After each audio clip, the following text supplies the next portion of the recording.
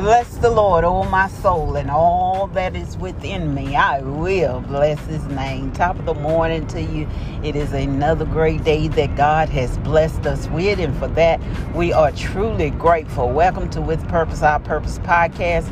It is a podcast designed with you in mind, understanding your purpose, your identity in Christ Jesus. For we have to know who we are and to whom we do belong in the times in which we live. And we know that Christ is soon to return. And we say, Lord, come, Lord, come. We give honor to the God that we serve on this day. He is our God and we are his people.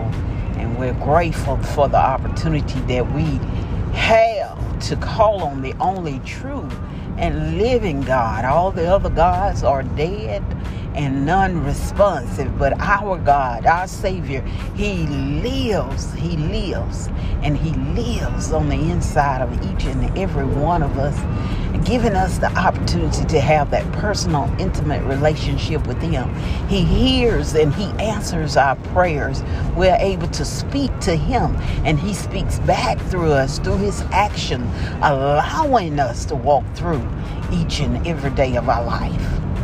Grateful for the intimate relationship that we are able to have with him and that he's able to have with his people. God is not dead. Sometimes we serve him like we think he may be, but God is not dead. He is yet alive, and he answers us in yes and amen and wait. Yes, amen, and wait. Timing is important. Timing is important. God has always had to prepare us for the blessings that he have in store for us, because so often of time that we get caught up into the mentality of me, my, and I. It's all about me, but God is using you to be a blessing unto others. So he has to be able to bless you with what he gonna give unto you, knowing that you're going to do the right thing with it. He blesses you in order to be a blessing unto others. But if we get caught up in the mentality about me, mine, and I, it's all about me, then God can't fulfill his purpose and his plan through you, because now you are selfish and pride has risen up in you, and that is a hater of what God stands for. God is an unconditional, all-knowing, all-loving God who loves in spite of us. He still loves us. So he has to condition our heart in preparation to be and to do his good and perfect will.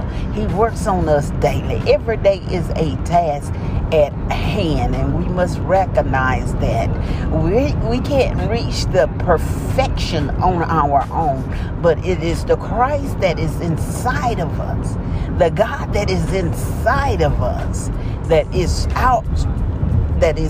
has outstretched arm, that is reaching beyond measures, whatever we're able to do. But we have to learn how to be able to hear his voice. No other voice will we follow, to interpret his word and allow the Holy Spirit to give us discernment of every situation. And when we allow him to begin to operate fully and in control over our life, then the change begin to come.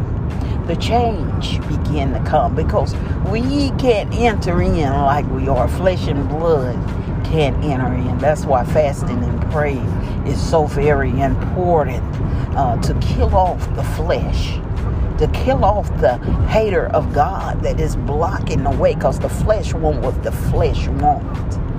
But the will of God, my God, it goes against the flesh. So you're at constant warfare, even in your own members, as Paul said.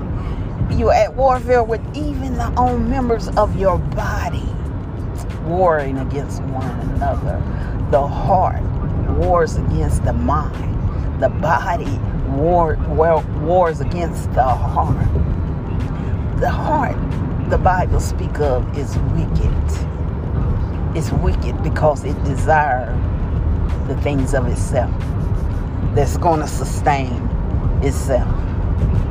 And it's so true, being in the medical field, whenever the body go through trauma, there's two things that the brain is going to salvage. It's going to salvage the heart, and it's going to salvage itself the mind and the heart.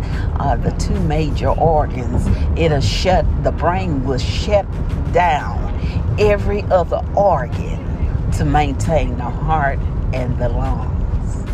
So the heart is selfish. The mind wants what the mind wants. The mind is in preservance. Paul said, be renewed by the renewing of your mind. The heart and the mind has to be transformed. And the only way we can do that is through by the intimate relationship with God. Allowing the Spirit to come in and teach us and guide us and give us understanding of the good character of God and who He is. And we emulate that. We emulate that in our life. You all be blessed. Be safe out there on your journey as you travel to and fro until we meet again.